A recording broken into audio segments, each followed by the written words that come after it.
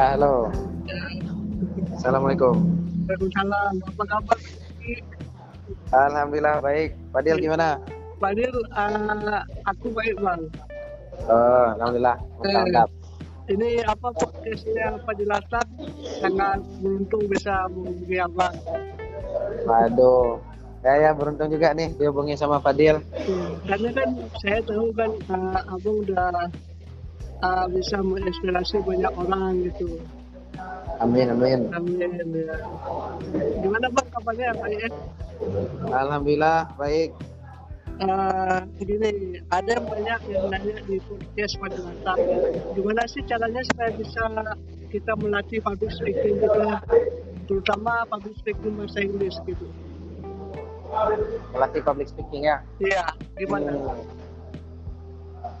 Lebih kepada ini sih. Mungkin kalau teknis kayaknya perlu kayak seminar gitu ya.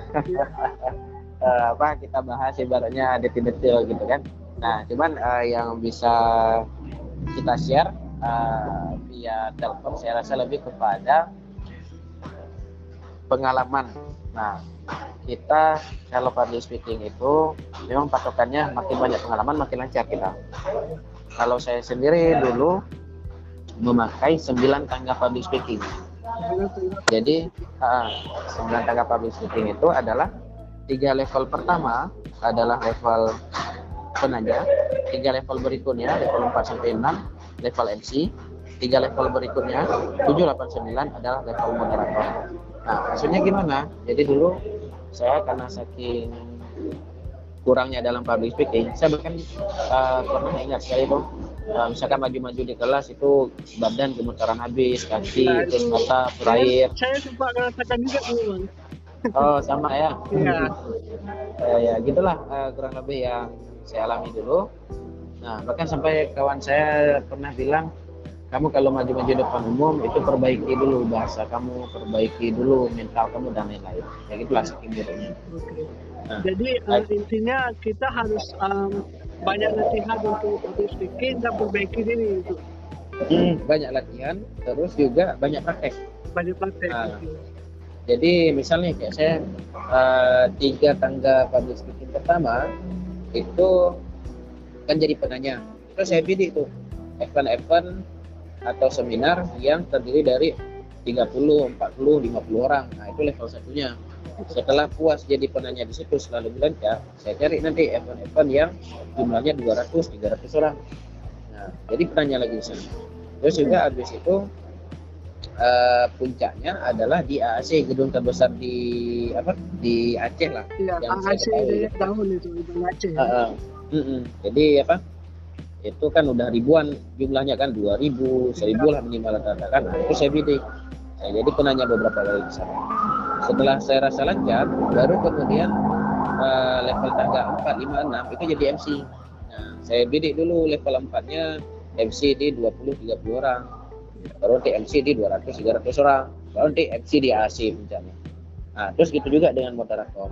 Nah, jadi ibaratnya kalau saya dulu itu ngemis, alias ngemis MC ataupun MC jalanan. Jadi ibaratnya ada event-event, saya cari PJ ataupun koordinatornya. Saya minta ke kakak atau abang itu, Kak, Bang, tolong kasih saya sebagai MC sini, saya mau latih public speaking, insya Allah saya bisa handle acara dan lain-lain. Nah, itulah kita. Istilahnya kalau bahasa anak sekarang itu MC magang gitu ya. Iya, MC magang. Ataupun MC jalanan cocok juga sih. Tapi namanya sih MC magang. MC magang ya bahasa kalian betul. Jadi intinya apa, kita harus banyak-banyak gitu dan kita ada beberapa tahapan yang harus dilatih gitu ya. Betul. Nah, jadi sharing gitu ya. Jadi sharing waktu kita makin banyak terus public speaking kita, dan bahkan justru kalau dulu kita yang mencari-cari, sekarang kita yang dicari-cari. Nah, ataupun kalau dulu kita MC jalanan, sekarang insya Allah MC bayaran. Nah, kayak gitulah ibaratnya kan. Sebenarnya sekarang kita udah ada branding diri kita sendiri. Betul. Ya. Terus ada lagi yang nanya nih Pak. dia mau ngambil beasiswa gitu, tapi nilai TOEFL-nya rendah. Gimana tuh?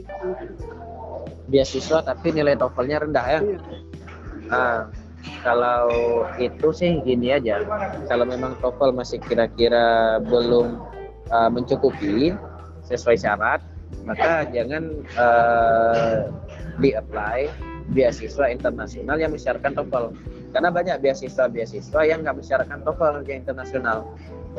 Nah, jadi banyak pun kawan saya misal dia lulus exchange ke Eropa, Amerika ataupun kemana, tapi TOEFL-nya masih di bawah 400 atau 410, bahkan belum sampai 450.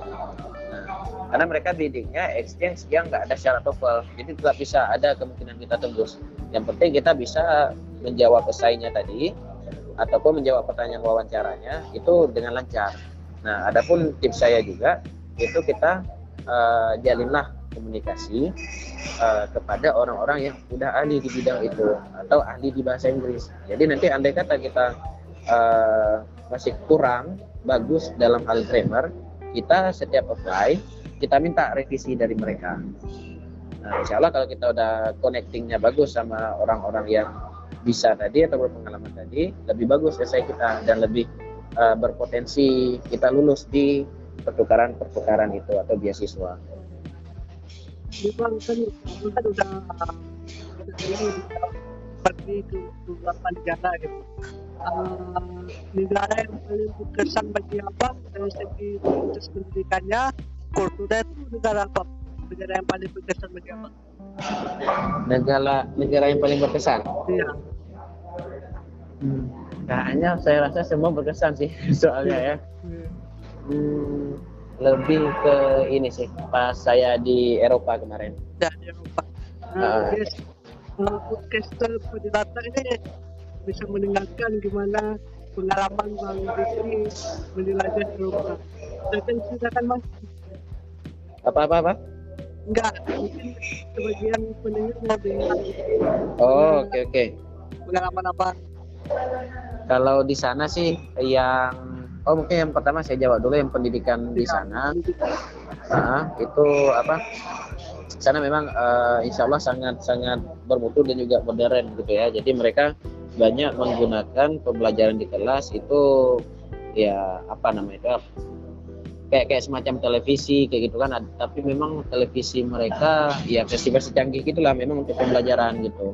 Dan juga mereka lebih interaktif kepada mahasiswanya, dosen-dosennya. Terus juga apa lagi ya? Mereka juga ini memfasilitasi kita.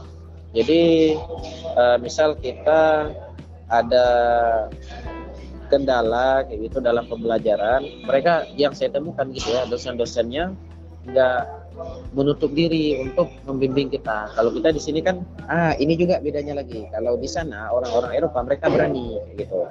Kalau kita ya masih kurang berani lah kalau kita bilang tanda kutip ya, karena ya tabiat kita lebih kepada malu-malu bertanya sama guru atau takut gitu ya kan. Kalau mereka nggak langsung terus kayak gitu. Nah, jadi itu juga lah dari attitude mahasiswa dan juga dosennya itu lebih bagus lah kalau bisa kita bilang. Nah, di sisi ini. Nah, terus untuk pengalaman di Eropa yang paling pertama yang berkesan sama saya adalah di cuaca ya ataupun di suhu. Jadi ceritanya kemarin saya selama 1 bulan pas di Eropa itu di musim panas. Nah, bayangin lah musim panas tapi dinginnya minta ampun. Memang bagaikan musim dingin. Jadi bagi orang di Eropa itu musim panas tuh memang udah panas sih, maksudnya bagi kita dingin ya. Betul. Panas. Betul. Saya ingat kali saya pulang dari kampus waktu itu jam 12 siang. Jadi saya duduk di taman yang ada di sana, taman kota di sana. Pas saya duduk di sana, itu memang pas jam 12 dan matahari pas di atas kepala saya. Nah, waktu itu saya saya memang memakai baju kurang lebih 3 lapis, saya ingat saya gitu ya, 3 lapis dan plus jaket. Dan kalau saya lepas jaket itu tangan dan juga kaki saya menggigil. Padahal musim panas dan matahari di atas. Nah, itulah saking dinginnya di sana. Tapi Dan saya itu kan musim panas kan bang. Orang lain tetap pakai tan jaket gitu. Kalau orang-orang Eropa enggak, kalau yang non Eropa baru, karena bagi mereka dingin kayak gitu kan. Iya. Jadi ini juga satu pengalaman lagi. Jadi sekitar 3 hari awal itu saya temukan, maksudnya di 3 hari awal itu anak-anak cewek udah antisipasi ke saya, Ricky ataupun Bang Ricky, ini pakai lip balm, pelembab bibir kayak gitu kan. Terus saya nolak dengan sok-sok cool laki-laki lah gitu ya. Saya bilang, aduh nggak level untuk saya, kayak gitulah ibaratnya, nggak level sama aku nih. Saya bilang, nah akhirnya mau nggak mau di hari keempat saya harus minta pelembab bibir itu tadi sama mereka. Nah, karena kenapa harus ibaratnya tahan rasa malu lah pas minta pelembab bibir sama mereka, karena awalnya kita nolak kayak gitu kan. Nah, karena kenapa pas sudah ada 3 hari, 4 hari itu saya rupanya bibir berdarah, kelupas segala macam, pedih, makan aja pedih kayak gitu. Nah, itulah saking dinginnya di sana. Tapi dalam segi makanannya kok nggak ada kendala. Kalau segi makanan di sana payah untuk dapat makanan-makanan halal, tapi tetap ada restoran-restoran yang ada halal kayak gitu, tapi jarang. Tapi dan adaptasi kita. Betul. Jadi kita di sana pas di sana kita hindari kayak makanan yang daging gitu kan. Nah, kita lebih condong kepada ya kayak ayam ataupun yang pokoknya yang non daging gitu, kami lebih ke sana. Lebih suka yang itu. Jadi abang beberapa negara gitu bang udah pendidikan. Apa Dev? Boleh diulang? Udah paling ada abang stay di berapa negara? Oke, ini kebetulan suaranya macam-macam Dir.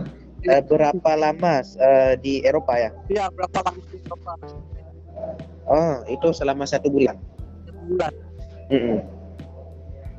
Itu program exchange student. Apa exchange? Exchange student. Aduh, macet suaranya Dir. Iya, betul. Itu program exchange student. Iya, itu exchange student, tapi lebih tepatnya kepada summer course. Jadi summer course itu adalah program beasiswa yang mana kita khusus di bulan tertentu aja. Yaitu kami itu kemarin khusus di musim panas kayak gitu. Itulah namanya summer course. Jadi kalau misalkan exchange dia kan lebih kepada durasi yang lama, seperti 1 semester atau 1 tahun. Oke bang, ini kan kalau misalnya ada orang yang ingin mengambil beasiswa, abang kan ada tips nggak untuk bisa landing gitu ya? Abang tahu untuk beasiswa gitu. Oke, saya coba ulang ya karena suaranya agak macet tadi. Iya. Ini tips untuk mencari beasiswa. Iya, untuk mencari beasiswa. Untuk mencari beasiswa, teman-teman bisa add IG. Kalau saya ada follow IG info beasiswa, @info beasiswa, atau satu lagi @indo beasiswa. Nah, di situ banyak program-program pertukaran ataupun beasiswa, pelatihan nasional, internasional dan segala macamnya. Lomba-lomba juga termasuk nasional dan juga internasional. Nah, tapi yang khusus internasionalnya saya banyak ambil di www.oyaop.com. www.oyaop.com. oyaop.com. Ya nanti akan saya tulis di deskripsi podcast Pak. Oke, siap. Nah, itu khusus beasiswa internasional, misal ke Afghanistan, ke Eropa, ke Amerika, India, segala macam. Oke Bang, ini terakhir Bang. Abang punya tips-tipsnya nggak untuk orang-orang yang ingin mengapply beasiswa gitu? Apa tips? Tips-tips untuk ikut beasiswa ya? Iya, untuk mengapply atau persiapannya gitu atau apa? Untuk tips yang paling berguna, yang pertama menurut saya adalah teman-teman harus aktif organisasi ataupun melakukan proyek sosial. Karena orang-orang beasiswa itu penyelenggaranya akan lebih condong memilih orang-orang yang sudah melakukan kontribusi ke bangsa ataupun ke sekitar. Nah, misal mengajar ke anak-anak desa, mengajar ke anak-anak yatim, misal, ataupun melakukan penyuluhan atau melakukan pelatihan dan lain-lain. Nah, itu mereka lebih condong memilih kita, apalagi kalau kita perannya bukan sebagai anggota atau volunteer, melainkan ketua bidang atau bahkan ketua panitia, bahkan ketua organisasi. Nah, karena misalnya kita beradu, kita sama tinggi nilai esai dan lain-lain antara kita dengan orang Filipina lah ibaratnya kan. Nah, mereka akan lihat tuh background kita. Oh, anak ini lebih banyak nih melakukan aksi sosial dan bahkan ada memimpin satu organisasi atau kepanitiaan. Nah, mereka akan lebih condong memilih kita. Nah, terus juga tips yang kedua adalah kita harus memaparkan fakta dan data di esai-esai kita. Nah, jadi itu menampakkan bahwasanya kita orang yang berintelijen. Nah, misal nih di bagian pembukaan esai ditanya adalah apa motivasi kamu untuk mengikuti program. Nah, maka kita paparkan dulu fakta-fakta yang ada. Misal nih kita ikut program pelatihan kepemudaan. Kita buat fakta di situ. Sebanyak sekian persen pemuda di Indonesia masih kurang motivasi ataupun masih kurang berpendidikan. Oleh karena itu, saya berminat untuk mendaftar pada pertukaran ini atau pada beasiswa ini karena saya ingin mengembangkan pemuda-pemuda yang masih putus sekolah atau yang masih kurang berpendidikan supaya bla bla bla bla bla bla. Itu adalah salah satu contohnya. Kita paparkan fakta dan data dulu. Nah, jangan asal main pendapat aja. Terus juga dulu, Pak. Apa? Kita uraikan fakta dan datanya dulu. Fakta dan data. Nah, terus juga yang harus dihindari adalah kita jangan paparkan dikit pun jangan paparkan tentang traveling di sana. Nah, kalau saya dulu banyak gagal di awal-awal lamar-lamar beasiswa itu adalah saya katakan tentang traveling. Misalnya saya melamar beasiswa ke Filipina atau ke Thailand. Saya bilang karena saya belum pernah ke Thailand, jadi saya mau untuk ikut beasiswa ini. Nah, itu kan masuk ke traveling. Traveling itu dia lebih masuk kepada egoisitas kita. Nah, jadi mereka tuh nggak suka dengan calon-calon peserta yang lebih ke arah egois. Mereka suka orang-orang peserta yang mau ikut event itu karena arah sosial. Contoh arah sosial gimana? Saya contohkan, saya ikut beasiswa yang